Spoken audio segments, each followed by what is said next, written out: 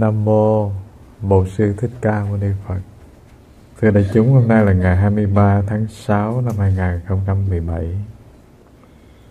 Hôm nay chúng ta học đến đoạn thứ 28 của 108 lời dạy của Đức Đạt Lai Đạt Ma.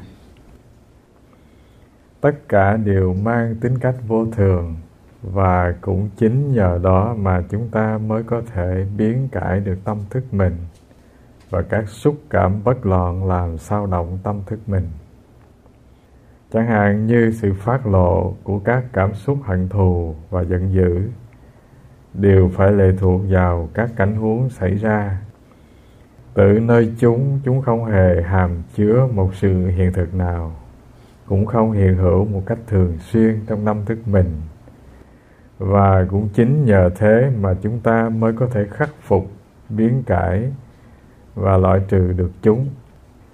Nếu muốn thực hiện được việc ấy thì nhất thiết phải đặt chúng vào các bối cảnh mà chúng phát sinh, và phân tích xem chúng bộc phát trong các tình huống như thế nào, hầu giúp mình tìm hiểu chúng. Thực hiện được một thể dạng hạnh phúc lâu bền, có nghĩa là loại trừ ra khỏi tâm thức những xúc cảm tiêu cực. Đây là đoạn thứ 28 Ngài dạy cho chúng ta. Thế rồi đoạn 29 mình đọc luôn đoạn nữa. Khổ đau không phải là phi lý, và cũng không phải là vô ích. Đơn giản đấy chỉ là kết quả của nghiệp mà thôi. Đấy là quy luật, nguyên nhân và hậu quả chi phối các chu kỳ hiện hữu. Thật hết sức khó để hiểu được điều này nếu không tin vào hiện tượng tái sinh. Tư duy và hành động của mình từ những kiếp sống quá khứ sẽ tạo ra hậu quả có thể là tích cực hay tiêu cực. Tất cả đều tùy thuộc vào động cơ thúc đẩy làm phát sinh ra chúng. Nguyên tắc ấy lúc nào cũng đúng đối với bất cứ một dân tộc nào hay trong một xứ sở nào.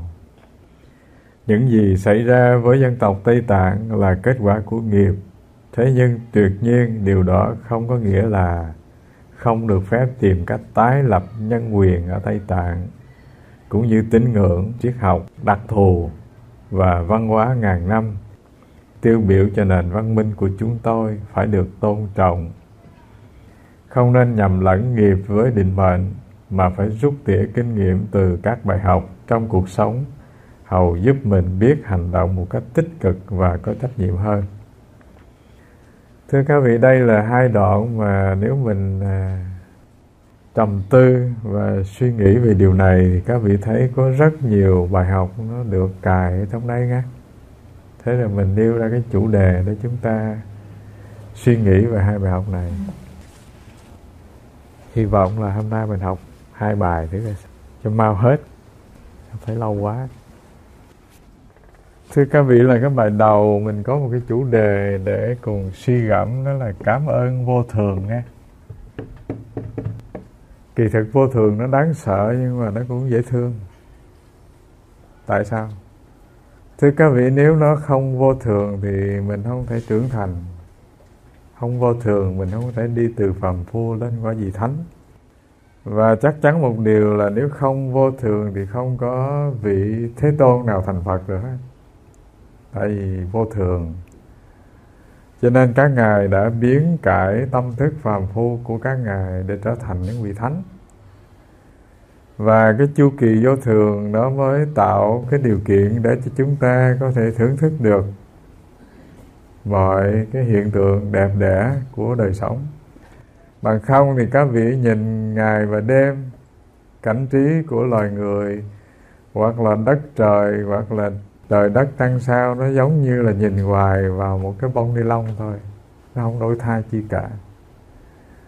Cái kinh nghiệm này nó rất là thực tiễn nha. Ví dụ như các vị mua một cái cây hồ điệp bằng ni lông về, các vị xài bao lâu?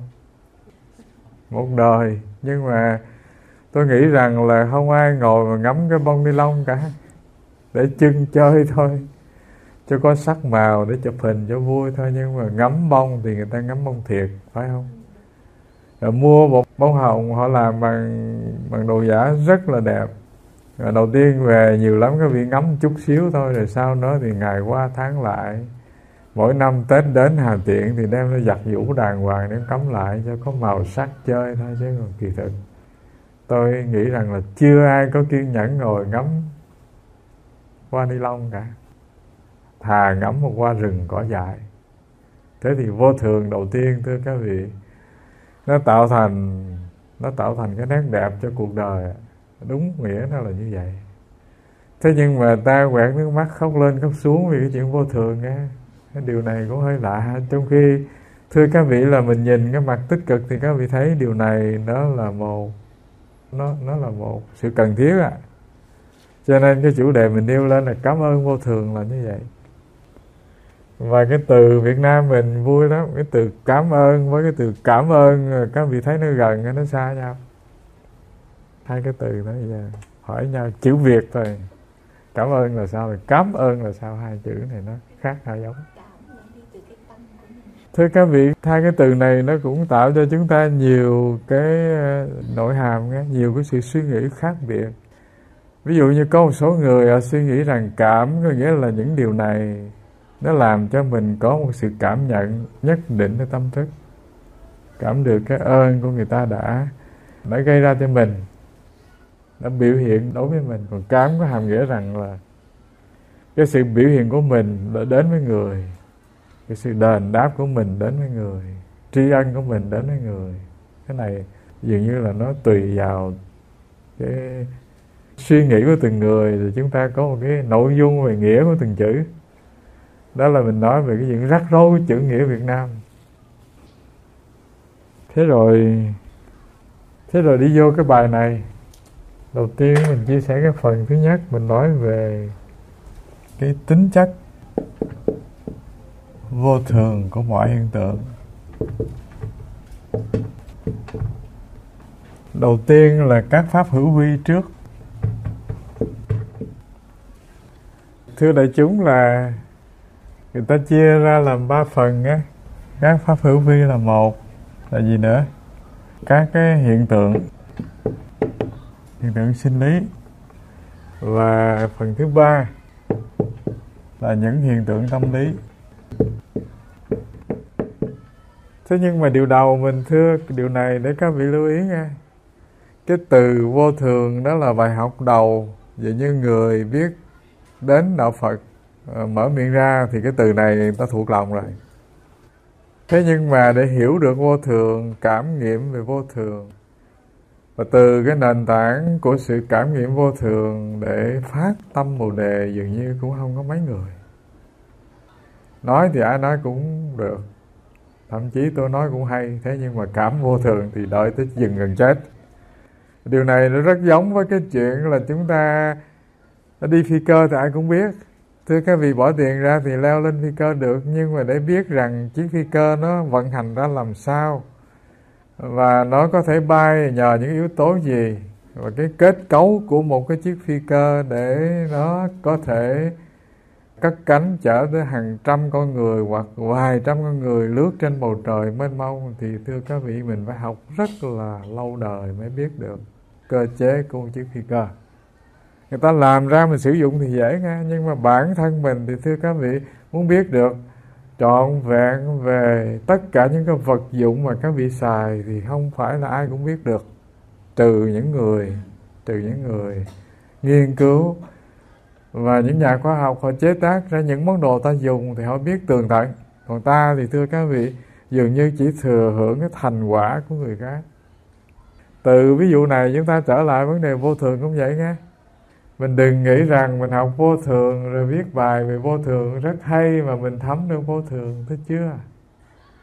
Khi nào các vị nhàm chán thế gian, các vị cảm thấy tất cả những dục lạc này rất là phù phiếm, các vị có một khát vọng vô cùng to lớn là chấm dứt được cái nỗi phiền muộn bất an sầu khổ, và sâu sắc nhất là chấm dứt được cái kiếp lang thang tử sinh, cứ quay tròn trong cái cuộc đến đi 3 cõi 6 đường, thì chừng đó quả mai mình mới trải nghiệm vô thường. Còn không thì dường như mình hiểu phiên phiến thôi, mình cũng chưa tư duy sâu sắc lắm, mình chưa quán chiếu rõ ràng. Do vậy cho nên để thấm được vô thường, thưa các vị, có khi mình phải chứng quả Tu Đà Hoàng mới thấm vô thường á.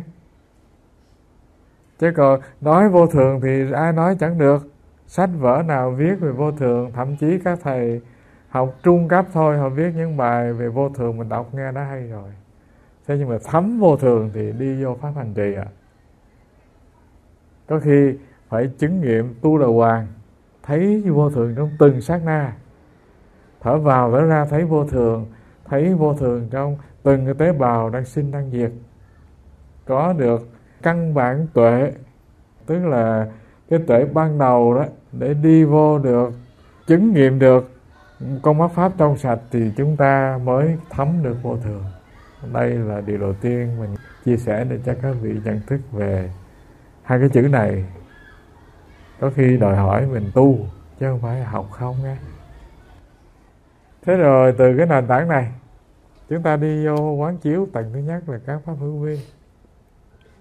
Thưa các vị, là mọi hiện tượng mà các vị có thể suy nghĩ được, quan sát được, cái gì mà các vị có thể tưởng tượng được, hình dung được trong tâm thức các vị, lớn như hành tinh, xa hơn là những dãy thiên hà, cho đến sinh cư của chúng sinh trên hành tinh này, lịch sử của một quốc gia hoặc là của hành tinh này.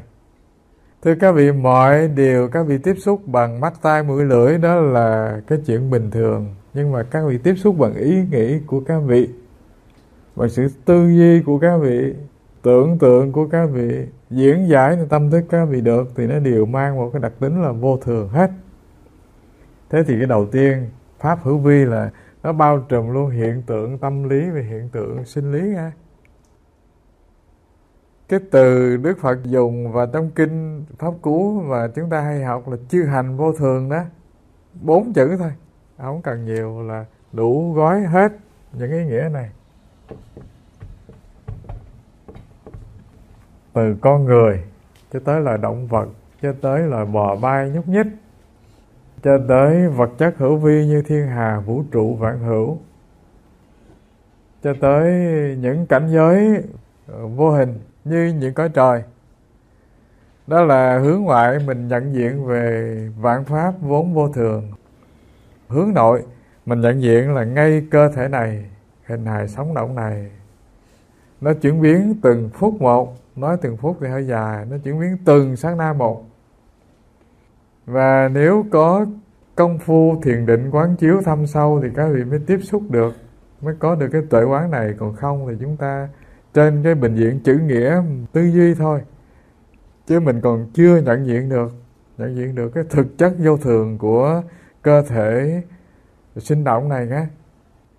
Rồi từ cái điều này nó liên hệ đến một điều trong pháp hành trì. Các vị biết rằng là thiền tứ niệm xứ đó, có những truyền thống mà tu, thưa các vị, là đơn giản chỉ cần nhiếp niệm ngay nơi hơi thở thôi. Thở vào biết thở vào, thở ra biết thở ra, để rồi dần dần thiết lập được cái nền căn bản tuệ, tức là cái sự nhận thức rất là căn bản về cái tính sinh diệt vô thường ngay nơi tự thân trước. Và họ thuần thục đến nỗi là ngay trong từng hơi thở họ đã nhận ra cái nhịp sinh diệt của tự thân. Và tùy vào cái mức độ tỉnh quán càng ngày càng trong, càng ngày càng lặng, thì họ nhận diện được rằng là cái vô thường nó có mặt trong từng hạt máu của họ, chứ không phải trong từng hơi thở.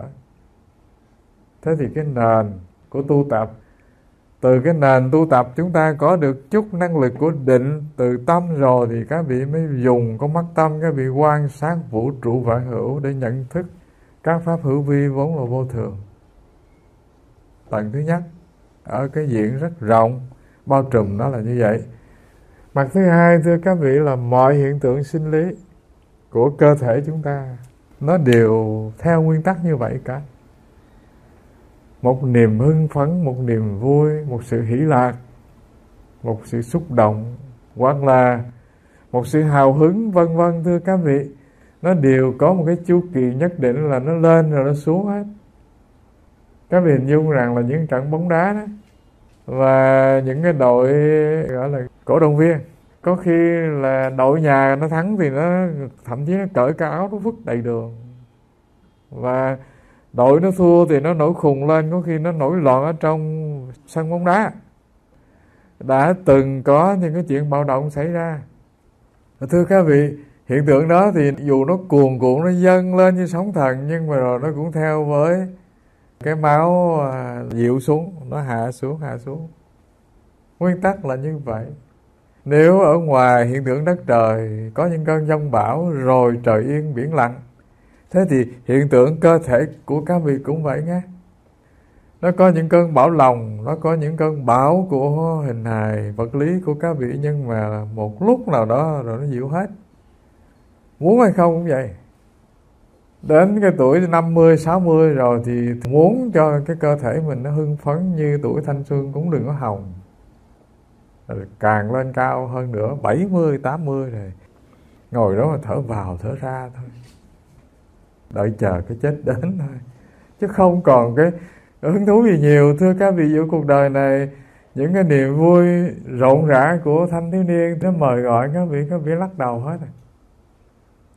Những vũ hội ngày xưa, rồi những đêm bạn bè họp mặt, và những cái chuyến đi chơi dã ngoại vân vân, thưa các vị, dường như là tới cái tuổi cỡ như mình hay là thấp hơn mình là người ta đã bắt đầu quẩy quải rồi.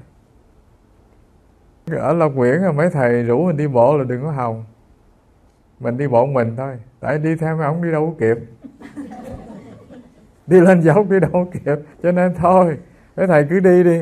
Tôi đi thì tôi ưng đi, rồi tôi cứ đi một mình, tôi thông dong, tôi ưng ngồi lúc nào tôi ngồi, mà đi chập rồi đứng nó chơi, rồi từ từ đi lên tiếp. Thưa các vị, năm xưa mình ở Chân Không, và năm đó nhập thất cái Chân Không, tức là cách đây cũng gần 40 năm rồi, năm 78. Và phía sau thất của sư ông Trúc Lâm là mấy cái thất cao trên đỉnh núi á. Những buổi chiều mình tọa thiền cho tới 4 giờ, từ 2 giờ cho tới 4 giờ cho tới 5 giờ nghe là gõ cửa lọc cọc. Duỗi chân ra xả thiền, thấy ông cụ cũng lên, ông đứng trước cửa, ông gõ cửa. Thông thường ông hay đi lên, ông quan sát coi mấy ông này tu ra làm sao, nhập thất hay là lên nó ngủ, ông đâu biết. Ông lên ông rình. Và thưa các vị, mình xả thiền ra, mình mở cửa, mình vô cùng ngạc nhiên thì thấy ông lên từ ấy dưới thất, ông lên tới chỗ thất mình mà mặt mà yên bình tĩnh tại, không biểu hiện cái sự mệt nhọc thở phì phò của người leo núi gì cả. Nó ủa, cái ông già này ông tu có pháp gì ngộ vậy? Thế là hôm sau thưa các vị, mình không tọa thiền nữa, mình rình thử ông đi lên cái kiểu gì. Ông rình mình rình lại chứ. Mình phải khám phá một điều thưa các vị, mấy ông già khôn cái đó. Ông đâu có phải đi một mạch như mình thì đi một mạch lên. Rồi ông thì ông đi chừng một đội, tức chừng 5-10 bước, rồi ông chống gậy, ông đứng ông chơi, ông nhìn trời, nhìn đất, nhìn cây, ông cầm gậy, ông gõ cọc cạch viên đá này, viên đá kia, rồi ông đi dăm ba bước. Thành ra ông đi tới mình là khỏe ru gì như hơi thở rất là bình ổn, nhịp tim gì như không có nhanh gì hết. Mở cửa vô cùng kinh ngạc, thì mặt rất là yên bình tĩnh tại. Nó ồ, hóa ra là cái thủ thuật của mấy ông già là như vậy. Từ cái điều này mình thưa là một điều, thưa các vị, không có hiện tượng sinh lý nào nơi cơ thể các vị mà nó không theo cái chu kỳ lên và xuống. Nguyên tắc là vậy. Cái sự cao hứng nó lên đến độ nào đó rồi nó cũng xuống. Để cái cơn giận nó làm cho máu mình sôi lên, rồi nó cũng xuống nhé, nó có ở như vậy ngoài đâu. Tức là ở lĩnh vực vật lý thôi thì các vị biết rằng là không có một hiện tượng gì không vô thường. Cơn giận của mình muốn vung tay đánh vào người, thế nhưng mà nếu các vị có chút kiên nhẫn á, thì cái chuyện xảy ra đó là gì? Máu nó dịu xuống, rồi cái cơn giận nó bốc khói bay đi mất. Và đôi khi người ta chỉ cần thực tập thiền để trị liệu những giai đoạn này, để mang lại đời sống bình ổn của người ta thôi nghe. Các vị học để các vị ứng dụng vào những lúc cần thiết. Bình thường không cần tu làm chi? Bình thường không cần tu. Cần tu là lúc nào? Cái lúc phiền não nè, lúc giận dữ nè, lúc căm tức nè, lúc bất an, lúc lòng các vị nó tràn đầy sự xung đột, lúc đó mới cần tu, chứ lúc bình thường tu làm chi? Nhưng mà nói theo cô Tự Hiền cũng đúng đó. Nếu lúc bình thường không tu, lúc đó đừng hòng nhớ để tu. Lúc đó là chỉ biết cái giận, và cái cảm xúc của các vị nó lên thì các vị sẽ không có một cái tập khí là nhận diện nó để có thể chuyển hóa nghe. Các vị đã quen đồng nhất mình vào tất cả những cái xúc cảm tiêu cực rồi. Do vậy cho nên nếu lúc bình thường không tu, thế thì cái lúc những xúc cảm tiêu cực nó tràn ngập nơi tâm thức, đừng hòng nhớ để an trú tâm, để có thể chữa trị những cái xung đột nơi tâm thức. Đây là điều thứ hai, mình nói về tất cả các hiện tượng sinh lý, nó đều theo một nguyên tắc như vậy. Tức là nó đều vô thường cả, lên rồi xuống, sinh rồi diệt, đến rồi đi. Dâng lên cuồn cuộn rồi nó phải xuống thôi, mà nó dâng lên bao nhiêu thì nó xuống thấp bao nhiêu ngay. Các vị hình dung là nước biển nó lên bao nhiêu cao thì cái vực của nó sâu bao nhiêu. Còn nơi đỉnh núi nào mà nó cực kỳ cao thì bên cạnh đỉnh núi luôn có cái vực cực kỳ sâu. Nguyên tắc là như vậy. Điều thứ ba, điều này là cái điều ta cần nhận diện để tu tập, đây là hiện tượng tâm lý. Thưa các vị, là tất cả hiện tượng tâm lý nó sinh ra, nó đều tuân theo một nguyên tắc, giống như là pháp hữu vi, giống như là những hiện tượng sinh lý này, không khác được. Và cái điều này thì dường như chúng ta không chịu quan sát, không chịu học để có kinh nghiệm về điều này. Chứ còn nếu mà chúng ta chịu khó học thì chúng ta có nhiều cái cơ duyên để học về điều này lắm. Tại sao? Tại vì tất cả những hiện tượng này nó là một loại hiện tượng rất bình thường trong mọi tâm thức con người nghe. Ai chẳng có buồn, chẳng có giận, chẳng có lo lắng bất an, chẳng có phiền não, chẳng có khắc khoải lo âu. Thế thì cái hiện tượng này đó là hiện tượng rất phổ thông, rất bình thường. Người nào tâm của họ luôn an bình tĩnh lặng, không có buồn giận ghét thương, không có lo âu phiền muộn, thì nó lâm vô tình trạng thứ nhất là mất bình thường, là do vì hắn hơi khùng. Tình trạng thứ hai đó là những bậc thánh thôi. Hai tình trạng này không khác được. Cho nên người ta có một cái ví dụ rằng là cái nụ cười rất là vô tư, rất là ngu ngơ của tên khùng, nó giống với nụ cười của các bậc thánh cũng rất vô tư vậy đó. Thế nhưng mà nó khác biệt ở chỗ là người ngu thì ở bên trong nó không có cái chi, nó không có năng lực trí tuệ, tràn đầy cái sức sống của sự nhận biết. Nó cười nhưng mà rất vô tư. Còn cái bậc thánh thì nụ cười như vậy nhưng mà bên trong nó có cái nội dung đó là tràn đầy cái phẩm chất trí tuệ. Nhưng mà lòng rất vô tư, rất thênh thang, cho nên nụ cười rất trẻ thơ như vậy. Nó khác biệt. Và cái điều này thì khi có tu mình mới nhận diện được nghe. Rồi khi có tu mình mới nhận diện được là thế nào là một trạng thái của tâm lý nó an bình, tịnh lạc, không buồn giận ghét thương, mà nó tràn đầy năng lực của trí tuệ. Còn không thì chúng ta nhận làm những lúc ta vô tư, những lúc vô ký, những lúc lòng chúng ta nó chìm vô trạng thái lờ đờ. Hai cái điều này nó rất gần nhau. Đây là ba đặc tính vô thường có mặt trong mọi hiện tượng, từ bên ngoài cho tới cơ thể vật lý của các vị, cho tới tâm thức của các vị, những xúc cảm của các vị, những lo âu, những phiền muộn, những xúc cảm, những bấn loạn, những thù ghét, những cô đơn vân vân. Tất cả tâm hành đó nó đều tuân theo quy luật này, tức là luôn đến, luôn đi, luôn sinh, luôn diệt, luôn vô thường. Thứ hai, mình sẽ làm một việc kế tiếp là quan sát bản chất của các hành. Đầu tiên là mình nói về cái tính chất của nó, hai là mình quan sát. Cái chữ các hành này là mình gom ba cái phần, mình chia sẻ phần đầu để thưa với các vị. Tức là nó gồm có các pháp hữu vi bên ngoài, hiện tượng sinh lý của các vị và hiện tượng tâm thức của các vị. Nó có ba phần á. Điều thứ nhất là chúng luôn lệ thuộc vào các cảnh huống. Điều thứ hai là bản chất của chúng nó không hiện thực, hay là cái từ dễ hiểu là nó không thật có đi. Và điều thứ ba, ta có khả năng tác động trên đó. Mình ghi thế này cũng có cái hay, tức là để cho các vị theo dõi cho dễ, và mình cũng tránh cái tình trạng nói lung tung nữa. Nếu có nói lung tung thì cũng dẫn về được cái chỗ này.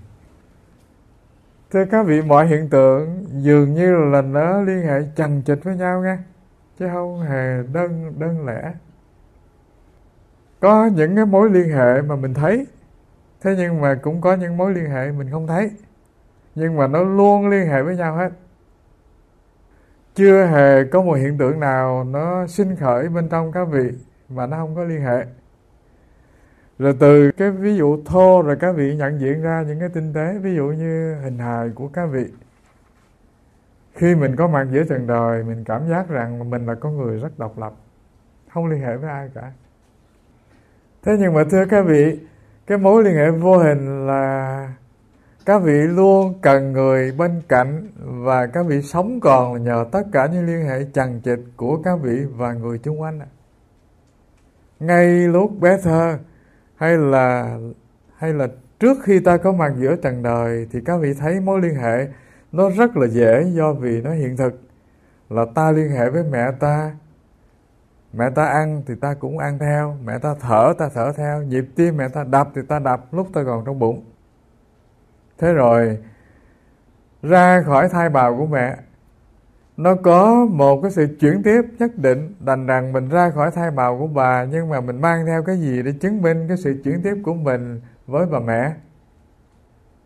Lòng thòng kéo cái nhau theo, phải không? Cái nhau là cái sự chuyển tiếp để biểu hiện rằng là các vị dù rời thai mẹ có mặt giữa trần đời, nhưng mà vẫn có một món để chứng minh rằng các vị vẫn là người trực tiếp liên hệ mạng sống với cái con người đã đưa các vị vào đời đó. Thế rồi các vị cắt cái nhau ra, cắt cuốn rúng, ta gọi là cắt cuốn rúng, phải không? Mình tưởng như là mình là con người độc lập rồi, thế nhưng mà độc lập chưa? Không hề độc lập mà tồn tại được nhé. Rồi thậm chí các vị biết rằng loài động vật nó cực kỳ mạnh, cái gen di truyền của nó mạnh gấp mấy lần loài người. Nó sinh ra có cái con động vật nào mà nó cần bồng, cần tắm, cần rửa, cần mấy bà mụ dỗ đít mấy cái đâu. Con kangaroo nó sinh ra nó có phải lọt thủm trong cái túi đựng trước ngực của mẹ nó đâu. Thế nhưng mà nó trò mấy cái rồi nó phải tìm mọi cách nó leo lên, nó nằm trong cái túi đựng của mẹ nó trước bụng, phải không? Thưa các vị, mình đọc trong sách chứ mình có thấy nó đâu. Thấy con nó chạy ngoài nhưng mà chưa gặp nó sinh bao giờ. Thế thì thưa các vị, loài người bé bỏng vô cùng, mong manh vô cùng, cho nên con người là một sinh vật ốm yếu nhất và cần tựa nương, cho nên cái sự liên hệ con người nó đậm nét và nó cần thiết hơn những loài động vật rất nhiều nghe. Nguyên tắc là vậy. Thế nhưng mà không ai như cái chủng loài người trên hành tinh này. Khi ảnh có mặt giữa trần đời rồi ảnh nghĩ rằng ảnh là người không hề liên hệ với ai hết. Khi cái trí năng ảnh phát triển rồi thì ảnh nghĩ rằng là ảnh là người vô cùng độc lập tự chủ. Cho nên mới có cái tình trạng là ảnh quay lưng lại với cái cuốn rúng ảnh. Và cái điều này các vị quán chiếu cách thâm sâu thì các vị thấy ta không những liên hệ với người sinh ra ta, mà ta còn liên hệ với tất cả những người không sinh ra ta nghe. Rồi ta không những liên hệ với thức ăn do đất sinh ra, mà ta còn liên hệ với mặt trời từ xa đã làm cho hành tinh này ấm và sống động, làm cho cỏ cây có mặt, làm cho thủy triều lên xuống một ngày 2 lần. Đó là mặt trăng là một hành tinh chết, nhưng mà vẫn liên hệ với con người. Thế thì các vị hình dung rằng là chưa có một hiện tượng sinh lý nào hay là một con người nào không lệ thuộc vào các cảnh huống cả, tức là không lệ thuộc vào những nguyên nhân, những điều kiện bên ngoài để có sự sống. Từ con người cho tới loài động vật, cho tới hành tinh này, cho tới viên đá. Những vật vô tri thưa các vị, nó cũng theo nguyên tắc như vậy nhé. Chứ đừng tưởng rằng là những vật nó có tình thức, nó có tư duy, nó có sự sống như là sự phát triển loài người mới có điều này, chứ không. Những loài vô tri như viên đá bên đường, nó cũng có sự liên hệ nhất định với tất cả hiện hữu xung quanh đó. người ta chưa chế được những cái máy để nó đo sóng âm thanh hoặc là tần số rung động của tâm thức đến cái viên đá cuội. Họ chỉ đo được sóng âm thanh, cái tần số rung động xúc cảm của chiếc lá, của cành cây, của động vật thôi, chứ còn chưa thăm dò được. Thế nhưng mà thưa các vị, nếu trong tương lai khoa học nó phát minh đến một cái mức độ nào đó thì nó có thể đặt máy nó đo được tần số âm thanh rung động hoặc cái tiếng gào của từng vùng trên mặt đất này nữa. Từng cái tiếng kêu gào và từng cái lời kêu cứu của những vùng đất, chứ không phải là thường đâu. Tại vì cái trình độ chúng ta nó chỉ ngang chừng đó, cho nên chúng ta còn chưa nghe được đó thôi. Cách đây chừng khoảng 50 năm, 70 năm thưa các vị, cái trình độ ta nó chỉ ngang cái tầng của con người hiểu được tiếng người. Nghe cái loài động vật nó nói chuyện với nhau dường như đó là chuyện cổ tích nghe. Người ta không có nhiều thì giờ đâu mà khảo sát về những xúc cảm loài động vật. Thế rồi thưa các vị, dần dần cái sự phát triển khoa học nó cho chúng ta một cái sự thăm dò rằng là loài động vật nó cũng có tiếng nói của nó có những cái biểu lộ về xúc cảm của nó. Rồi dần dần khoa học nó cho chúng ta biết rằng là chiếc lá nó cũng có xúc cảm của nó cũng có tiếng nói của nó có cái điều ước mơ thầm kín của nó nữa. Thế thì thưa các vị, mọi vật đều liên hệ với nhau. Ngay sự sống con người gọi là sự sống phát triển cao quý nhất, thì sự liên hệ của nó càng cần nhiều hơn là tất cả sự sống còn ở mức độ thấp hơn loài người. Đó là mình nói ý thứ nhất về sự lệ thuộc của các cảnh huống. Rồi sự lệ thuộc thứ hai thưa các vị là tất cả những tình cảm của các vị, xúc cảm của các vị, lo âu phiền muộn của các vị, nó càng biểu hiện điều này nhiều hơn nữa nghe. Tức là ta quán chiếu ngoại vi, ta quán chiếu nội tại. Cái phần ngoại vi mình vừa nói. Thế là cái phần nội tại thưa các vị, tức là những lo âu nè, phiền muộn, bất an, hạnh phúc hay khổ đau của các vị, nó đều lệ thuộc các cảnh huống. Các cảnh huống. Ví dụ như nỗi buồn chúng ta nó không phải tự nhiên mà sinh ra. Nó do chúng ta tiếp xúc với cảnh buồn ở bên ngoài, tiếp xúc với con người gây nên nỗi buồn. Đó là mình nói về nội tại, nhưng mà nội tại mình hướng ra bên ngoài nghe. Thế rồi một phần quan trọng hơn đó là không phải tiếp xúc với những cảnh huống do con người tác động hoặc là hoàn cảnh nó gây nên, mà tiếp xúc với những nỗi niềm các vị cất chứa bên trong nó tràn dậy. Những tưởng tượng của các vị, gợi nhớ của các vị về quá khứ. Tức là tâm thức ta nó có một kho tàng kỷ niệm. Kho tàng kỷ niệm này có khi những hình ảnh buồn đau của quá khứ, những câu chuyện thảm thê về đời sống, hoặc là những bức xúc, những lo âu, những phiền muộn một đời người cất chứa. Lâu lâu chúng ta dõi mắt, chúng ta nhìn vào kho tàng tâm thức chúng ta, cái tự nhiên nó bật khởi, nó làm thành cái nỗi buồn trĩu nặng cả buổi chiều. Thế thì không hề có một hiện tượng tâm lý nào mà không có từ nhiều cảnh huống, không lệ thuộc, không liên hệ đến bao nhiêu cái sợi dây chằng chịt xung quanh để nó sinh khởi cả.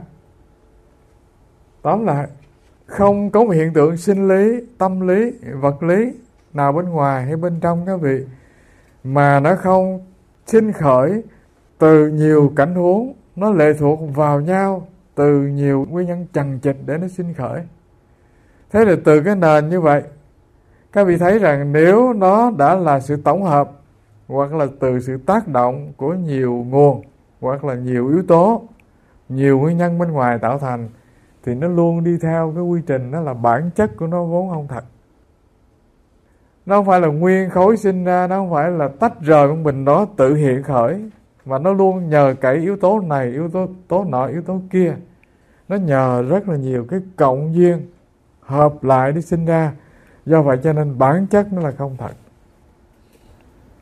Mình dùng cái ví dụ dễ hiểu như thế này. Ví dụ như một hôm các vị cảm thấy rằng là mình mua sữa đậu nành từng chén người ta bán để ăn với đường đó, tàu hũ non, không mấy gì lý thú. Tại vì mình hồ nghi rằng nó có thể sử dụng thạch cao, hoặc là hồ nghi rằng là cái chất đậu nành này nó không phải tốt, cho nên mình tự xay đậu rồi tự làm đậu hũ non thôi. Thế nhưng mà do vì mình quá ư là tiết kiệm, tại vì đậu thì ít mà nhà thì đông, cho nên mình muốn cho đủ để cho mọi người ăn, cho nên cái đậu nành của mình pha nước rất là loãng. Và mình nghĩ rằng là không cần những thứ phụ gia, tức là những thứ thêm vào để làm thành cái đậu hũ non. Do vậy cho nên thay vì người ta sử dụng thạch cao thì nó mới có thể đông lại. Mình nói thôi, thạch cao nó là chất đông, nó không bằng là cái chất đông là dùng cái chi? Dùng muối, phải không? Muối hay giấm gì đó. Và thưa các vị, cái nhân viên đó là nếu muối mà không đủ lượng đó, thì nó bồng con, nó không thành sữa đậu nành nghe. Mà muối nhiều hơn á, thì thưa các vị nó cũng không thành là đậu hũ non, mà nó thành đậu hũ già. Mình nghĩ dùng cái ví dụ này thì rất dễ hiểu nghe. Cho nên cũng loại nguyên nhân, nhưng mà các vị nặng tay một chút thì nguyên nhân này quá nhiều cho nên nó thành một thứ khác, phải không? Nguyên nhân này nó yếu hơn, không có đủ cái lượng cần thiết của nó, cho nên nó lại thành một thứ khác. Cái chuyện cụ thể nhất là cái đậu hũ non thôi, ai cũng ăn. Thế nhưng mà làm thành nó thì thưa các vị, đòi hỏi phải rất khéo tay mới làm được. Và từ cái ví dụ này trở lại thưa các vị, nếu nó đã là nhiều yếu tố làm thành thì các vị biết rằng nó phải đúng cân lượng, nó phải đúng cái mức độ cần thiết, nó mới làm thành một cái hiện tượng tâm lý là buồn hay giận hay ghét hay thương. Nếu nó ít hơn chút nó không làm buồn được, ít hơn chút nó không làm cơn giận nữa nghe. Đang giận đùng đùng định sanh sự rồi đó. Thế nhưng mà có người khách từ phương xa về, người khách đó là người khách mình vô cùng trân quý, và tự nhiên họ bước vào nhà, họ vui rạng rỡ, rồi mình sửa soạn, mình săn tay áo, mình định gây với ổng rồi đó. Thế nhưng mà khách về là làm sao? Nuốt giận xuống, hẹn. Và thưa các vị, và khi người khách họ có một cái niềm hoan hỷ nhất định, họ có niềm vui nhất định, họ có mặt ở nhà mình 3 ngày, là chuyện gì phát sinh? Cái giận nó trốn đâu mất. Thưa các vị, do vậy cho nên mọi hiện tượng tâm lý của các vị nó đều không thật là như vậy. Không có chuyện là tôi giận tôi nổi khùng được. Càng không nói chuyện tôi buồn, rồi tôi buồn nổi lòng ra, tôi nằm dài, tôi mất ăn mất ngủ được. Tùy vào cái mức độ người ta pha loãng nó, làm gia giảm nó, thì có thể cái cơn buồn, cơn giận, nỗi khốn khổ, nỗi bất an này nó có thể giảm nhẹ, nó có thể biến mất, nó có thể bị triệt tiêu. Từ hai điều giải thích này, từ yếu tố thứ nhất, đó là loại cần rất nhiều cái cảnh huống, rất nhiều cái điều kiện, tức là nó luôn lệ thuộc mọi điều kiện để sanh ra một hiện tượng. Và khi nó lệ thuộc mọi điều kiện để sinh ra một hiện tượng thì nó không thực có bao giờ.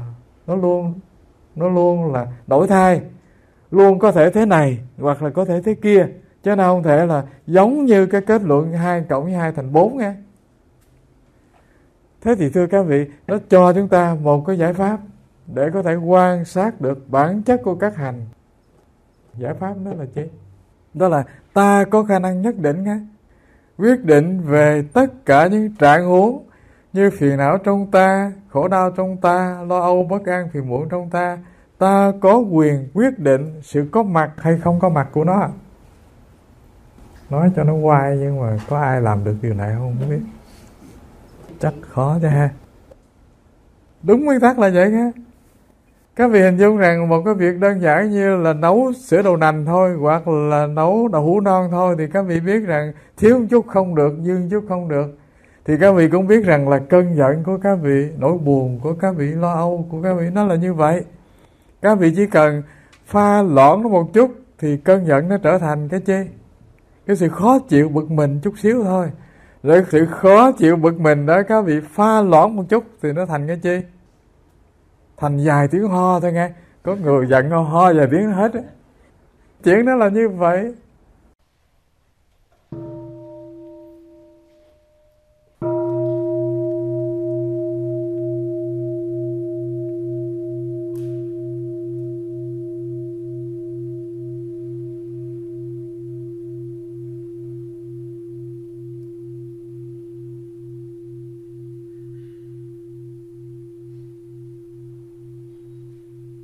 Do vậy cho nên thưa các vị, ta có khả năng tác động trên nó để làm được cái điều thứ nhất là khắc phục. Điều thứ hai là làm chi?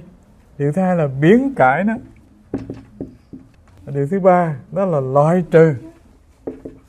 Cái này mình trích ở trong cái bài của Ngài Đạt Lai Lạt Ma, Ngài nói: thưa các vị, trần gian này chúng ta là cái chủng loài người, chúng ta có cùng chung một mục đích thôi. Tức là anh là dù dân Á, dân Âu, dân Phi, dân Mỹ, anh dù màu đen, màu trắng, màu vàng, màu đỏ, anh dù trẻ dù già, dù trình độ anh là ở những quốc gia phát triển hoặc là những quốc gia đang phát triển, đều có chung một cái niềm ước mơ, đó là càng ngày càng bớt đi niềm đau nỗi khổ, càng ngày càng hưởng thụ được an lạc và hạnh phúc. Cái đỉnh của tâm thức chung loài người là làm thế nào để có được niềm vui, có được an lạc, có được sự mãn nguyện, có được hạnh phúc nghe. Giàu cũng thế, nghèo cũng thế.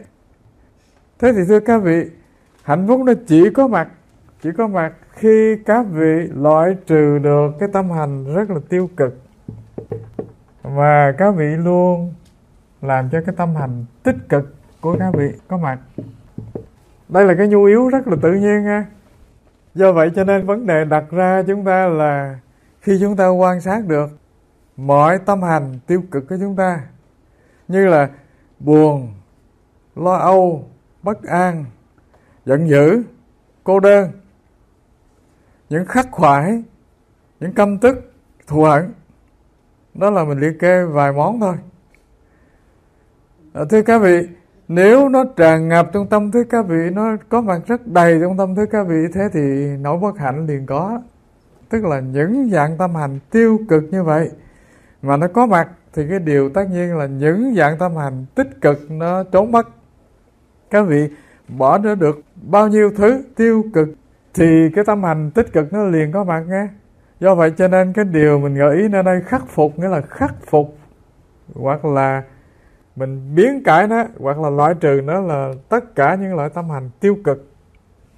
Thế là mình gợi ý vài điều. Ví dụ như cái căm tức của các vị mà có mặt, để khắc phục được nó thì mình làm một điều, đó là hãy quan sát cái bản chất của nó. Điều thứ nhất là các vị nhận diện coi nó từ cái nguồn nào sinh ra. Tâm thức thù hận nè, căm ghét nè, bất an nè. Thưa các vị, nó đều có nguyên nhân cả. Mình đừng nghĩ rằng nguyên nhân đó là vì con người kia nghe. Nguyên nhân đó là có khi nó phát sinh từ chính mình chứ không phải từ người kia. Ví dụ như người ta xúc phạm mình một lời, hoặc là người ta từng gây phiền muộn cho mình trong quá khứ, và nó tạo thành cái nỗi ám ảnh, hoặc là thành một cái ấn tượng trong tâm thức mình khó có thể quên được đối với người kia. Do vậy cho nên hôm nay gặp mặt là những cái ký ức của mình về người đó tự nhiên nó cuồn cuộn, nó tràn về. Và khi nó tràn về rồi thì thưa các vị, mình lại làm một việc vụng về hơn là mình gia cố để cho cái năng lực tiêu cực này nó càng ngày nó càng tràn ngập tâm thức mình, bằng cái cách là mình cứ suy nghĩ về điều này, mình cứ phê bình phán xét về điều này, mình cứ nhơi đi nhơi lại những điều này. Thưa các vị, ý tưởng mình nó khởi lên, nó cũng có một nguyên tắc rất là vô thường, nó khởi rồi đi ngang qua tâm thức các vị. Thế nhưng mà cái tội nghiệp chúng ta là chúng ta lại kéo nó vòng quanh trở lại để suy nghĩ lại, và suy nghĩ lần thứ hai chưa xong cho nên kéo lại lần thứ ba. Mình hình dung cái con bò nó cắn cỏ nó nuốt, nó cho nó không có nhai đâu nghe. Ta cũng vậy nghe.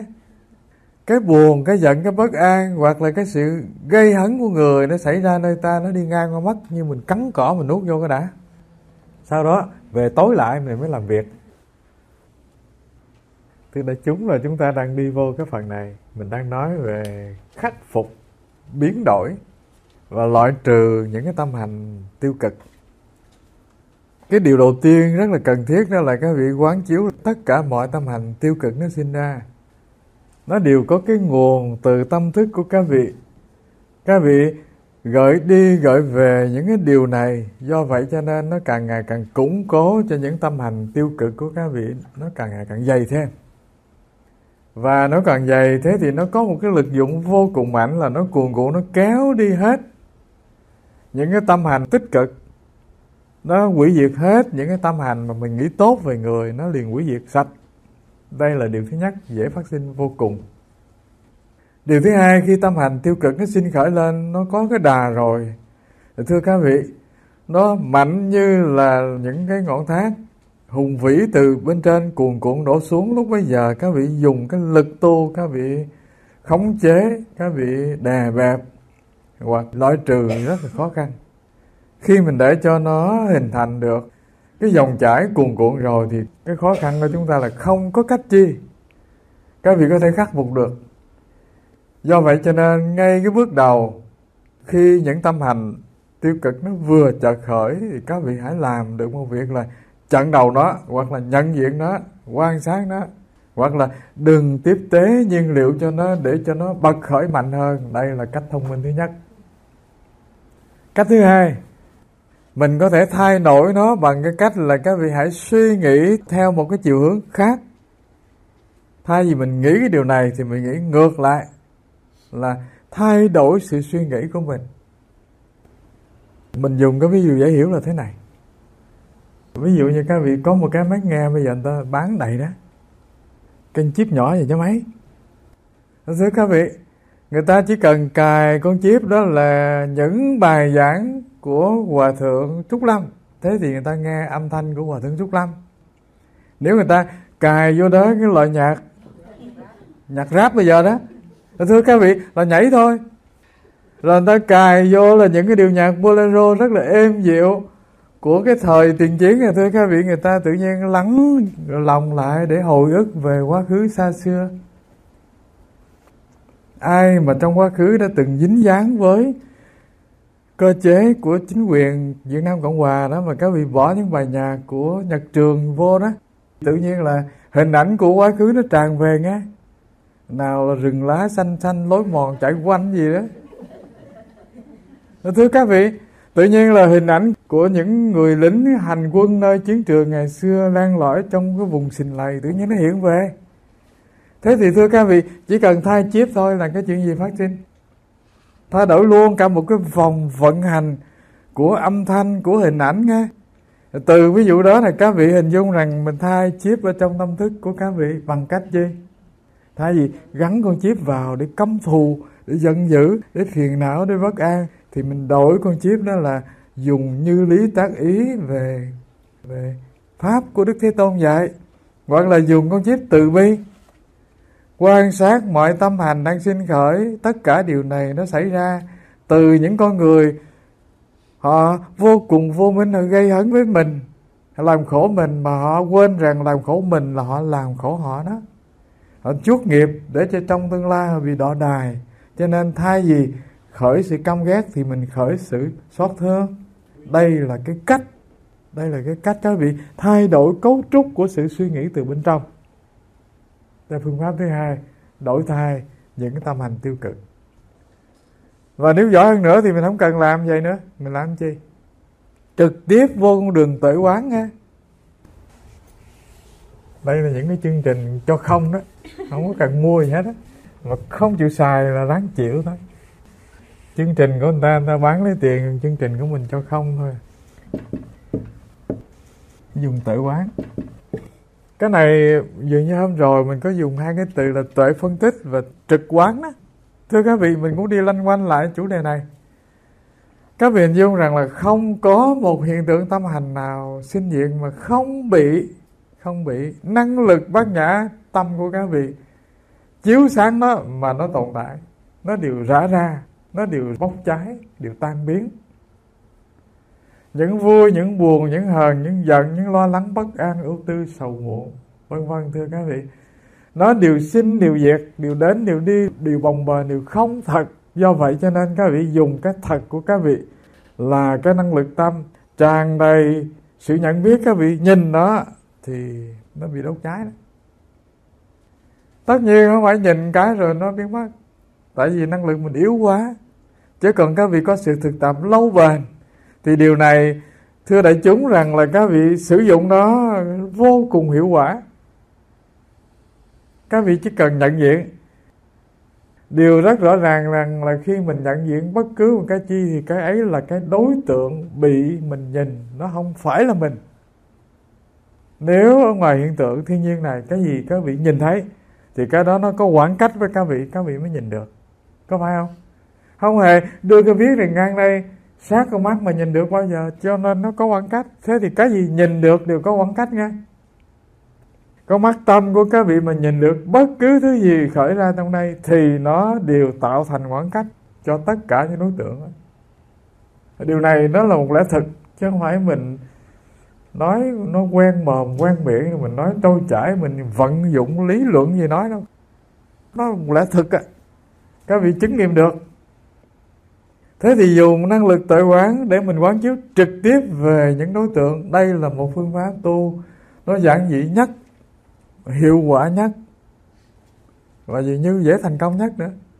Tại vì khi nhìn được nó rồi thì thưa các vị, nó không phải là sự đè bẹp, không phải là sự khống chế, không phải là sự biến đổi, không phải là sự loại trừ gì cả, mà tự những đối tượng kia nó tự bị triệt tiêu thôi, bốc hơi bay mất thôi. Nó là như vậy. Đây là 3 yếu tố mà chúng ta nhận diện, quan sát bản chất các hành và chúng ta đi đến cái sự trị liệu, nó là như vậy. Cuối cùng thưa các vị, ở đây Ngài Lạt Ma Ngài nói là thực hiện được một thể dạng hạnh phúc lâu bền, có nghĩa là loại trừ ra khỏi tâm thức những xúc cảm tiêu cực.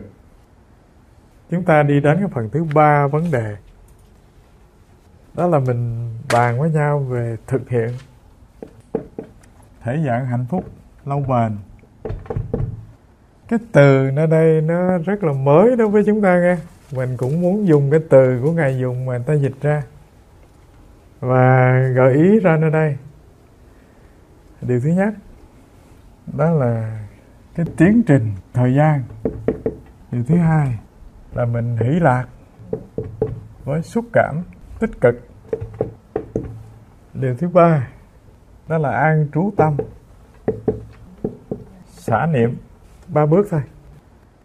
Thưa các vị, là câu cuối Ngài bài cho chúng ta là những thể dạng hạnh phúc lâu bền này, nó đòi hỏi là các vị phải triệt tiêu tất cả những cái xúc cảm tiêu cực trong tâm thức các vị thì đạt đến cái thể dạng hạnh phúc lâu bền. Tất nhiên cái từ lâu bền này nó cho chúng ta nhiều tầng để hiểu nghe. Lâu bền có nghĩa là hạnh phúc này nó có mặt nơi các vị nó không có bị cái quy luật vô thường sinh diệt đến đi như hạnh phúc ta đã từng thể nghiệm. Những hạnh phúc do xúc cảm của mắt, tai, mũi, lưỡi các vị tiếp xúc với sắc màu, âm thanh, mùi vị nó đưa đến. Thưa các vị, qua sự tiếp xúc rồi thì nó liền tan biến. Ví dụ như miệng mình nếm thức ăn ngon qua khỏi miệng thì hết. Mắt mình tiếp xúc với cảnh đẹp, và tiếp xúc trong vòng chừng 1 phút thôi thì cảnh đẹp dù vẫn còn đó, nhưng mà cái xúc cảm phúc lạc trong tâm thức ta tự nhiên nó nhạt nhòa, nó bay đi mất. Không ai có gan mà ngồi ngắm mặt trời chiều nào ra ngắm mặt trời cả. Nhiều lắm là chợt một hôm nào đó tình cờ lòng mình nó rối bời, nó bất an, nó bấn loạn, rồi tự nhiên là mình ra mình ngồi nhìn mặt trời chiều. Lúc đó tâm thức mình nó rớt đi hết những bất an rối loạn, rồi tự nhiên mình cảm được cái đẹp. Cái hôm sau mình nghĩ rằng chắc hôm nay ra nhìn cái cũng cảm nghiệm được, hóa ra nhìn không thấy gì hết. Thì đây là một loại hạnh phúc nó có mặt nhưng mà nó không lâu bền nghe. Đó là mình giải thích để các vị thấy rằng những hạnh phúc do xúc cảm từ mắt, tai, mũi, lưỡi của các vị nó đưa đến đó, nó vẫn có thể sinh khởi, nhưng mà đòi hỏi sự lâu bền thì dường như không thể. Thế thì hạnh phúc lâu bền nó chỉ xảy ra trong cái điều kiện của người Phật tử có tu tập, có thể đào thải tất cả những cái xúc cảm tiêu cực, rồi kéo dài được cái xúc cảm rất là tích cực thì mới gọi là hạnh phúc lâu bền. Còn không mà thưa các vị, những cái mà ta quan niệm giữa trần đời này là hạnh phúc, dường như cái thứ nào nó cũng rất là phù du, chóng vánh, đến rồi đi. Và muốn duy trì nó lâu bền thì thưa các vị, nếu mà rủi mà duy trì được cái thứ nó lâu bền thì nó trở thành cái chi? Cái nỗi chán chường á. Cái mà mình gọi là hạnh phúc đó, và nếu nó ở lâu với mình nó không chịu đi thì coi chừng nó trở thành cái nỗi sợ. Không biết điều này đúng không biết. Chắc cũng đúng một phần chứ hả. Hạnh phúc được ăn bữa thiệt ngon là dễ hiểu nhất. Thế rồi hôm sau bằng hữu mình nó thương, nó nghe nói là mình hôm đó mình đến nhà được đãi ăn quá ngon, cho nên hôm sau nó cũng làm cái thứ đó, nó mời nữa. Mời luôn 10 ngày thì có nước mà. Thưa các vị, thôi lại, tôi bệnh rồi, tôi không đi được. Đó là một ví dụ để cho các vị cảm nghiệm rằng là không có hạnh phúc nào lâu bền cả, ngoại trừ một loại hạnh phúc là do các vị tu tập bằng công phu tu tập quán chiếu, nâng tâm thức đến một tầng cao. Tùy cái mức độ nâng cấp tâm thức các vị lên mà hạnh phúc nó có thể lâu bền nhé. Và cái điều thứ hai nó dính liền với điều này nữa là hạnh phúc được gọi lâu bền thì nó không phải là một loại cảm xúc xôn xao, không phải là loại cảm xúc lễ hội, không phải là ngày vũ hội gặp nhau mà vui, cũng không phải là cái chuyện mà mình bị người ta nhìn rớt tim lợp đợp rồi nó trở thành một niềm hạnh phúc. Cái đó nó chỉ là xúc cảm nhất thời, chóng vánh và đến đi rất nhanh thôi, nó không có đậu lại lâu. Thế cho nên thưa các vị, hạnh phúc được lâu bền đó được đánh giá rằng là nó nhẹ, nó dịu, nó nhạt. Nó không có phải làm cho thần kinh mình sáng bừng lên, không phải, mà nó làm cho tâm thức mình càng ngày càng đi vào cái mức độ là cái niềm vui nó rất là thanh thoát, nhẹ, tinh tế. Ví dụ thế này, ví dụ như người đã từng học Phật lâu thì đọc kinh có gì đâu hạnh phúc, ta ăn cái cà rem còn hạnh phúc hơn. Thế nhưng mà với người có tu học và cái niềm đam mê của họ là được học chánh pháp nghe, thì họ mở trang kinh ra, họ ngồi xếp chân kiết già, đọc từng trang kinh là hạnh phúc trong lòng nó trỗi dậy, mà rất bền. Người có năng lực tu tập bằng niềm đam mê thiền định thì họ cảm thấy là không có gì tuyệt vời bằng là tọa thiền hết. Là hạnh phúc nó hơi thô tí. Là đối với người tu, thưa các vị, gặp người bạn tu cùng một cung bậc như mình, cùng một tâm cảm như mình, cùng một trình độ hiểu biết Phật Pháp như mình, gặp nhau ngồi nói chuyện, thế thì vui hay buồn? Niềm vui rạng rỡ nghe, niềm vui rạng rỡ. Tự nhiên nó vậy thôi. Và từ điều này các vị hình dung rằng là nếu ta có sự tu tập và biết nâng cấp tâm thức mình lên thì điều thứ nhất không thể tránh được yếu tố là các vị phải cần cái tiến trình của thời gian đi vô. Những cái mà chúng ta thành đạt vội vàng trong cuộc đời, thưa các vị, nó không cần thời gian.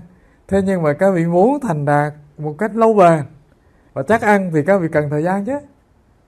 Ví dụ như mình bưng một cái muỗng ra mà chợ mình bán thì cũng thành đạt là kiếm được mấy đồng tiền, thế nhưng mà không phải lâu bền nha. Còn các vị đầu tư công trình cho chuyện học hành, tay nghề cho nó đàng hoàng, có kỹ thuật đàng hoàng, hoặc là học điện hoặc học bất cứ môn gì, có khi nó đòi hỏi mất 10 năm, 20 năm. Nhưng mà khi các vị thành công rồi, các vị làm kiếm tiền thì lâu bền hay là chỉ bưng cái muỗng kiếm được vài đồng bạc? Xài một đời nhé.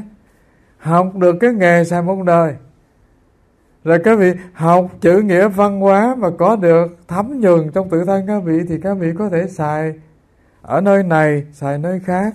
Rồi các vị học đạo lý thì các vị xài bao nhiêu đời? Trả kiếp này về cho vô thường các buổi kiếp sau ta vừa có mặt lại thì tâm ta nó thấm nhuần đạo lý, cho nên sinh ra dù trong cái hang cùng ngõ hẻm, dù trong chốn bùn lầy nước động, nhưng mà các vị sinh ra tự nhiên các vị cảm thấy đây không phải là chỗ tôi ở, tôi phải sống chỗ nào khác thôi, mà không biết sống chỗ nào.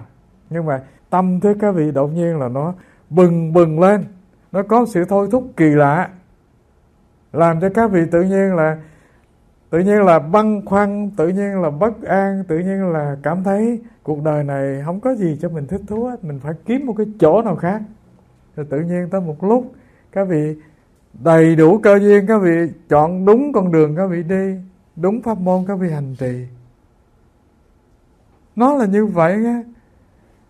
Thưa các vị, nhìn các bậc thầy của mình biết ví dụ nhìn hai ông già, một là ông cụ Thanh Từ, hai ông cụ Nhất Hạnh, các vị biết hai ông già sinh ra đâu có phải là trong cái điều kiện tốt lành gặp Phật Pháp liền đâu. Tự nhiên ngay từ bé cái hạt mầm Phật Pháp nó bật lên liền, nó làm thành cái chủ nhân để rồi cả một đời ông cứ theo cái tiếng gọi của lòng ông đi về cái hướng đó. Xuất gia theo ông Cụ Thiện Hoa thì ông có dạy thiền đâu, và sinh hoạt trong giáo hội, học hành để làm giảng sư đâu có phải học kinh thiền gì đâu. Thế rồi thưa các vị, tới lúc nào đó tự nhiên ông buông hết, ông nói rằng đời tu ta phải tu thiền thôi. Thế rồi mày mò tỏ thiền, học kinh, sáng bừng được đạo lý, rồi trở thành một vị thầy dạy thiền. Cụ Nhất Hạnh cũng vậy. Do vậy cho nên thưa các vị, cái năng lực tu tập làm cho hạnh phúc có mặt lâu bền, cái điều không thể chối từ được là cái điều này đấy, cái tiến trình thời gian đây. Và khi các vị hiểu điều này rồi thì tự nhiên tâm thức các vị nó rớt đi cái chi nôn nóng vội vàng cập rập, muốn tu một đời chứ cho nó xong.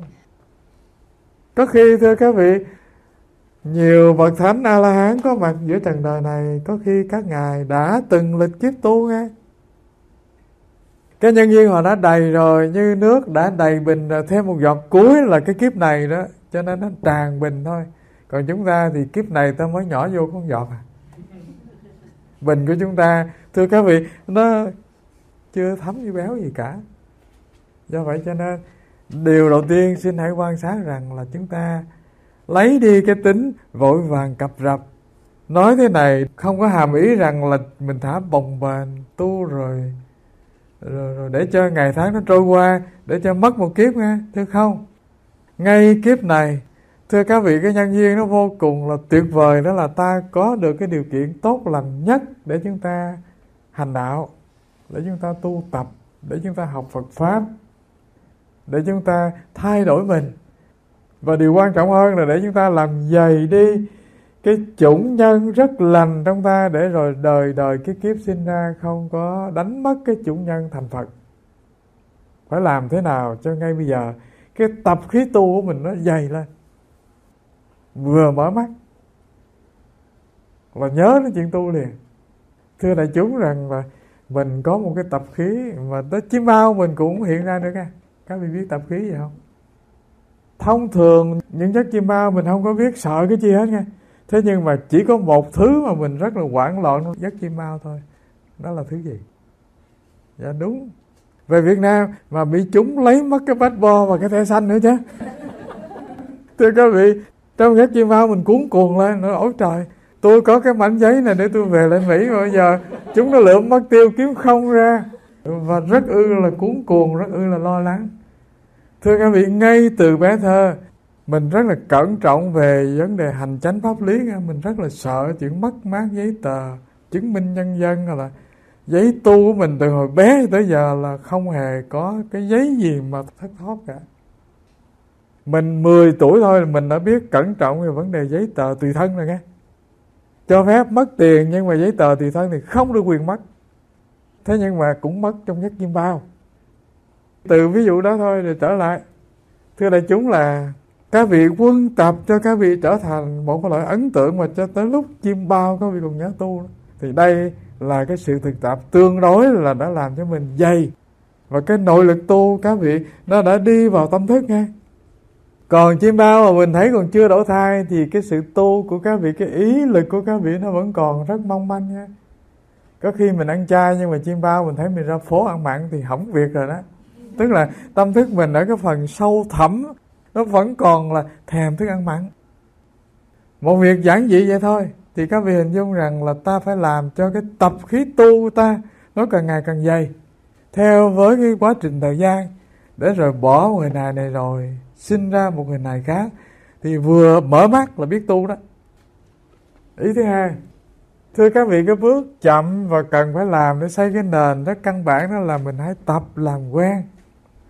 Hãy thực tập là làm thế nào cho cái niềm hỷ lạc nó phát sinh khi ta làm được một thiện sự nhé.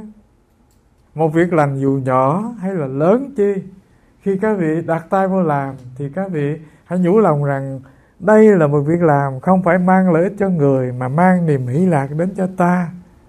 Này bố thí, này cúng dường, này nói một lời dịu dàng dễ nghe, này chịu khó ngồi nghe thiên hạ càm ràm cũng là một hạnh lành nghe. Mình không cho tiền ta, thôi thì mình mở lòng ra để cho họ trút cái nỗi phiền muộn họ ra cho họ vơi. Học Phật Pháp cho giỏi, Để khuyên người ta bỏ buồn phiền giận tức bất an thì chuyện đó mình chưa làm được, nhưng mà mình có thể mở rộng lòng mình ra lắng nghe người ta để người ta bớt khổ. Hoặc là thấy người ta khóc quá, mình tới mình ôm người ta lại, vỗ vào vai người ta, cũng là một cách nha. Hoặc người ta đang sợ sệt bất an, thưa các vị, mình tới mình ngồi với người ta để người ta qua cơn sợ. Tôi nhớ ở quê nó có nhiều cái điều rất đẹp từ ngày xưa. Ví dụ có gia đình nào đó mà họ mất người thân đó, và họ rất là cô đơn. Người thân của họ mất mà họ còn rất trẻ, con cái họ còn lùm đùm bé dại đó. Cho nên mấy cái bà hàng xóm đó, mấy bà già đó, tối nào ăn rồi thì tối cái tới vác xác tới nhà ta ngủ. Ngủ cả tháng này qua tháng kia. Ăn cơm chiều rồi tới nhà ta ngồi chơi rồi ngủ lại. Hồi xưa mình thấy cái chuyện gì kỳ cục. Tự nhiên rồi ăn rồi cái người ta chết thì chuyện của người ta, mà đi đám ma rồi đưa tiễn xong xuôi rồi thì tới nhà mình ở. Mắc gì đâu mà tối nào cũng xách vỏ trầu tới nhà người ta, ngủ ở nhà người ta. Hỏi ngủ chi vậy? Kệ, ngủ cho vui, cho người ta đỡ buồn, đỡ cô đơn. Một hạnh lành nghe. Có khi cái tình nhà quê nó có nhiều cái còn đẹp. Và thưa các vị, chỉ cần làm như vậy mà tràn ngập niềm vui là các vị gieo chủng nhân lành rồi. Mà cái loại cảm xúc tích cực này, thưa các vị, nó lại rất lâu bền. Nó rất lâu bền. Còn những cảm xúc của ăn cây cà rem thì nó hết cây cà rem thì hết cảm xúc. Thức ngon hoặc là vân vân, thưa các vị, nó là cảm xúc rất nhất thời, rất mong manh. Trong khi tất cả những cảm xúc do tu tập, do hạnh lành đem lại thì thưa các vị rất là lâu bền. Và cái điều này các vị bao giờ thử nghiệm thấy rằng là có một chiều nào đó mình không thích đi shopping nữa, mình ngồi ở nhà, mình xếp chân kiết già, đốt một cây hương trước bàn Phật rồi ngồi chơi với chính mình thôi.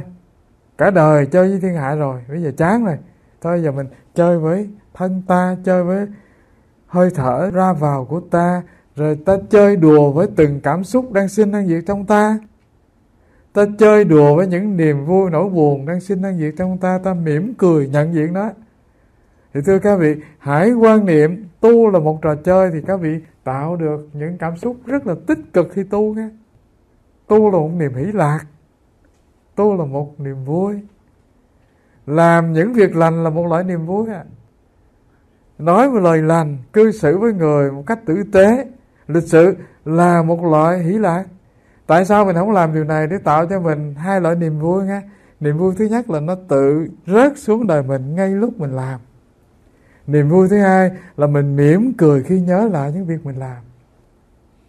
Những kỷ niệm đẹp của mình làm cho người, tạo được niềm vui cho người. Đó là một loại của quý. Nó lưu trữ trong tâm hồn các vị, nó càng làm cho các vị giàu có đó. Điều thứ ba, đi vô cái tầng thâm sâu hơn, thưa các vị, là không có cái gì tuyệt vời bằng các vị luôn an trú ngay cái tâm xả của các vị cả. Mọi việc các vị đều để cho nó trôi qua và giữ tâm ngay trạng thái xả, tức là các vị đang an trú tâm ngay trạng thái của thanh tịnh đó. Không xả không thanh tịnh. Thậm chí đắc được thiền người ta còn xả mà. Thậm chí Niết Bàn Đức Thế Tôn coi chỉ là mộng quyển thôi mà. Dù các pháp như Niết Bàn người ta vẫn coi nó là mộng quyển. Dù như trong Kinh 42 chương á. Tôi nghĩ các vị có cái lý tưởng tu, các vị học những bộ kinh rất hay như 42 chương cũng là loại kinh hay. Và mình thì dường như lâu lâu mình chợt nhớ thôi. Rồi cái bộ kinh mình đã học qua như kinh Di Ma Cật cũng là kinh cực kỳ hay. Người xưa họ không học linh tinh như mình đâu, học kinh nào là học 9 kinh đó, tức là học thuộc lòng luôn, tụng như là tụng Đại Bi. Còn mình bây giờ thì học qua cho tính sổ nhiều kinh thôi, nhưng mà kỳ thực mình không có chính. Tức là học mà giống như nấu cơm sực thôi, ăn không được. Người ta học ngày xưa học thành cơm luôn, học chính đàng hoàng. Cho nên các vị có điều kiện thì nên học thuộc lòng từng câu. Mấy cái câu rất hay như là tu vô tu, tu hành vô hành, hạnh chứng vô chứng chứng đó. Và nhiều đoạn trong những bài kinh 42 chương hay lắm. Tóm lại, thưa các vị, Thậm chí rằng là đối với Thế Tôn, Pháp Niết Bàn Ngài còn bỏ. Ta thì chưa đạt đến trình độ đó, nhưng mà tất cả những cái Pháp mà các vị thành đạt được về thiện sự, các vị giúp người, các vị làm bao nhiêu việc lành, các vị bố thí, các vị cúng dường, các vị giúp đỡ người. Cái điều tuyệt vời nhất là ta hãy quên tất cả những điều đó. Tại vì nếu không quên thì thưa các vị, chút phiền não à. Chuyện tự nhiên thôi. Tại sao? Ta cứ chăm mắt nhìn cái người mà mình đã từng giúp đó. Rồi họ gặp mình, họ có biểu lộ cái sự tri ân không? Mà nếu họ lơ là, thế thì thưa các vị là khó khăn rồi. Là tự nhiên mình cảm thấy phiền muộn rồi. Tôi bỏ cả hàng mấy chục ngàn vô giúp ông thầy đó, ông có cái chùa. Thế là bây giờ chùa cao Phật lớn. Tôi đến cái ông có ngờ, ông lo ông tiếp xử mấy Phật tử khác. Mình quên rằng mình là một đại thí chủ lâu đời, và mình đã thân thiện với thầy lâu đời rồi, thì đâu nhất thiết rồi là ông phải quan tâm tới mình. Ông phải quan tâm tới những người mới đến chùa mới phải chứ. Ở này mình không chấp nhận chuyện đó. Tôi là độc nhất thôi, tôi là người đại thí chủ thôi. Thế thì phiền não rồi. Cho nên thưa các vị, ta hay an trú tâm xã là như vậy nhé. Ta làm công to việc lớn, dù cho giúp người có thành đạt công danh sự nghiệp, nhưng mà với người hãy coi những việc làm ta không dính gì với ta cả. Giúp người rồi quên mất. Giúp người còn quên, huống nữa là chi? Huống nữa là những cái phiền muộn, bất an, ưu tư, sầu muộn chất đầy lòng là điều vô lý ha. Cho nên các vị hãy an trú ngay tâm xả, xả hết niệm tích cực, xả luôn cả niệm tiêu cực. Tất cả những cái bậc thánh mà sẽ thành đạt được các quả vị là do việc trú trong từng thiền một. Các ngài đều xả đi ngang qua. Mình dùng cái ví dụ gần dễ hiểu nhất là thế này. Ví dụ như các vị muốn lên đến tầng lầu thứ 15 mà các vị không chịu bỏ tầng lầu thứ nhất, thì làm sao lên tầng lầu thứ hai? Leo lên đến tầng lầu thứ hai, nghĩ rằng là tôi leo đến đây tôi thở phì phò rồi, tôi không chịu đi đâu nữa. Thế thì làm sao các vị leo lên nữa? Các vị phải bỏ từng chặng từng nấc thang một, thì cái quá trình phát triển của các vị dâng lên các vị mới có nghe. Kinh Phật có một câu chuyện ví dụ về điều này hay lắm. Có anh chàng, ảnh đi vô rừng, ảnh định đốn củi. Thế rồi trên con đường đốn củi, ảnh vác một bó củi rất nặng đi về. Tự nhiên gặp một bậc hiền giả, nói rằng: này, cái bó củi của mi đó không đáng gì đâu, mi bán nhiều lắm là lượm được 2 nén bạc thôi.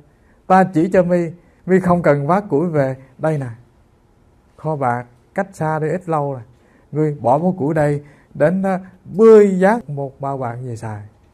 Rồi cái tên nhà quê kia nó: không, tôi đã cực khổ một buổi sáng này mới đốn được bó củi, mắc mớ gì tôi bỏ củi. Không. Thế thì người ta bảo cái tên đó là tên ngu, phải không? Không ai nói khác được. Thế rồi vác một bao bạc về, ngang gì giả nói: này, ta nghĩ rằng một bao bạc nhưng mà giá trị nó không có lớn đâu, thôi ngươi bỏ bao bạc đó đi, ta chỉ ngươi đi lui lại. Cách chỗ đó không xa lắm, có bao vàng, ngươi xách cái bao tới đó, ngươi vác bao vàng về. Nếu cái tên đó mà nó đủ thông minh thì nó: ô, tôi rất là vui lòng tôi bỏ bạc này. Tại sức người có hạn á, không thể vác một lần nhiều bạc như vậy. Do vậy cho nên anh muốn vác vàng về thì anh phải bỏ bạc xuống. Nó nói rằng là tôi đã vác bạc từ chỗ đó đi về tới đây, mắc gì tôi bỏ. Không, công của tôi cực lắm. Thế thì người ta gọi tên đó là tên chi? Cái khùng thì chớ, phải không? Ai cũng biết rằng là nên bỏ đây, quay lại vác vàng về. Thế thì thưa các vị, từ ví dụ đó cho chúng ta một ý niệm về cái điều này nè. Tất cả thiện sự, tất cả những tâm hành vô cùng tích cực tạo được niềm vui, sự ý lạc trong các vị, nhưng mà cái mức tận cùng của nó là các vị đạt đến cái niệm thanh tịnh của tâm.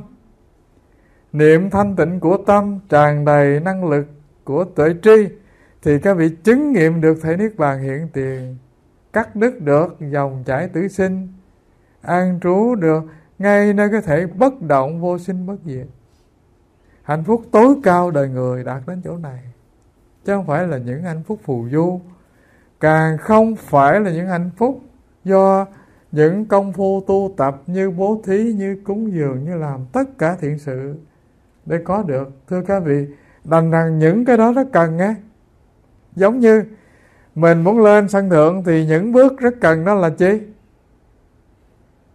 qua tầng thứ nhất, tầng thứ hai, phải đi lên.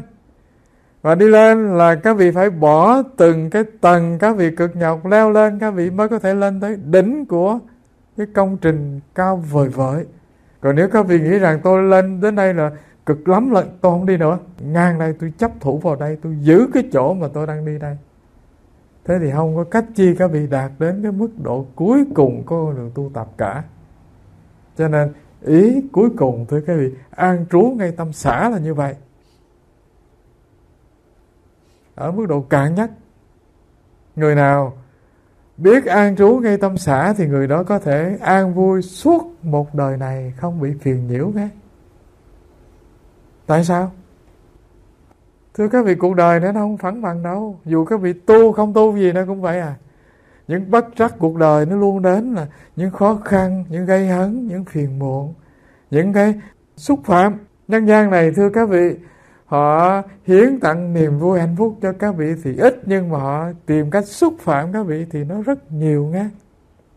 Cái người gây họa cho ta thì rất đông, nhưng mà cái người mang đến niềm vui cho ta thì rất ít. Do vậy cho nên mình quay qua quay về thì mình gặp những cái việc nó đụng chạm vào đời sống mình. Và nếu mỗi một lần mình vấp phải khó khăn là một nè, mình có những cái vụng về làm lỗi là hai nè, hoặc là mình bị người ta xúc phạm mình là ba, mà mình cứ ghim vào đó nhớ hoài. Mỗi lần ai mà chọc tôi một tiếng nói là tôi ghi vào nhật ký tôi để dành, để tối tôi dở ra tôi đọc. Thì thưa các vị, là tội cho tôi chứ không phải tội cho ai. Do vậy cho nên hãy coi mọi việc đến với mình như là cơn gió đi ngang qua. Đây là cái quan niệm rất là đơn giản để ta xả tất cả những cái phiền muộn của cuộc đời. Mình lặp lại, cuộc đời này nó luôn dành cho các vị vô vàn bất trắc. Mà nếu các vị không xả ly những cái bất trắc đến với các vị từ ngày, thì các vị không thể làm cho mình có được một phút giây an lạc. Đừng nói cái việc là tiến bộ được đời sống tâm linh hoặc tu tập. Đừng mong có được hạnh phúc một ngày. Do vậy cho nên ở mức độ thấp, chúng ta cũng rất là cần xả ly tất cả những cái chấp trước để lòng ta thanh thản an vui. Mức độ tu tập là xả đi tất cả những cái tầng mà chúng ta làm được như những thiện sự mang đến niềm vui, để ta đạt đến cái tầng cuối cùng, đó là thành đạt con đường an lạc và có được cái trí tuệ, chứng nghiệm được giác ngộ ngay hiện tiền. Và đến cái phần cuối cùng có một cái kết nơi đây. Ý thứ nhất, xin cảm ơn vô thường. Tại vì khi biết vô thường cho nên ta định hướng được đời tu của ta, định hướng được đời sống của ta. Thưa các vị, nếu không có vô thường, các vị không thể thay đổi được các vị. Do vậy cho nên nhờ vô thường cho nên ta định hướng được đời sống ta theo cái hướng ta mong muốn. Ta có quyền làm cho đời mình thay đổi từng ngày từng ngày. Ta có quyền làm cho cuộc sống phàm phu của mình trở thành bậc thánh ngay hiện tiền. Có thể làm cho mình ngay hiện thời lòng còn chất ngất phiền não, nhưng mà trong tương lai sẽ tràn ngập hạnh phúc, tràn ngập an lạc. Cho nên xin cảm ơn vô thường là vậy. Ý thứ hai là các bậc thánh, các ông dùng được vô thường, tức là sử dụng được vô thường, sử dụng và vượt qua. Còn chúng ta thì lại không sử dụng được và cũng không vượt qua được, cho nên bị nó nhận chìm. Và cái sự khác biệt của phàm phu và thánh nhân chỉ ở chỗ này thôi nghe. Bậc thánh thì sử dụng được từng tích tắc vô thường để làm đời sống mình thăng hoa. Còn chúng ta thì để cho từng tích tắc vô thường nó nhận chìm đời ta xuống, nhận chìm cạn, nó nhận chìm thân này vào các bụi, nhận chìm sâu đó là nhận chìm tâm thức ta, để cho tâm thức ta nó quyện chặt với phiền não khổ đau đi nhận chìm ta trong ba cõi sáu đường. Mình không thăng hoa đời mình được, không làm cho tập khí mình đổi thay được. Cho nên khác biệt thánh và phàm đó là anh sử dụng được vô thường để thay đổi đời anh đi lên. Hai, anh không sử dụng được, anh để cho vô thường nhận chìm anh để đời anh đi xuống. Thánh với phàm chỉ khác ở phần này thôi. Kiếm thêm chuyện thứ ba nữa là hạnh phúc lâu bền. Nó chỉ có mặt khi người ta biết an trú trong pháp để hành trì thôi. Con đường này nó là chân lý, không khác được. Nếu không biết an trú trong Pháp để hành trì thì không có hạnh phúc lâu bền. Chắc như vậy.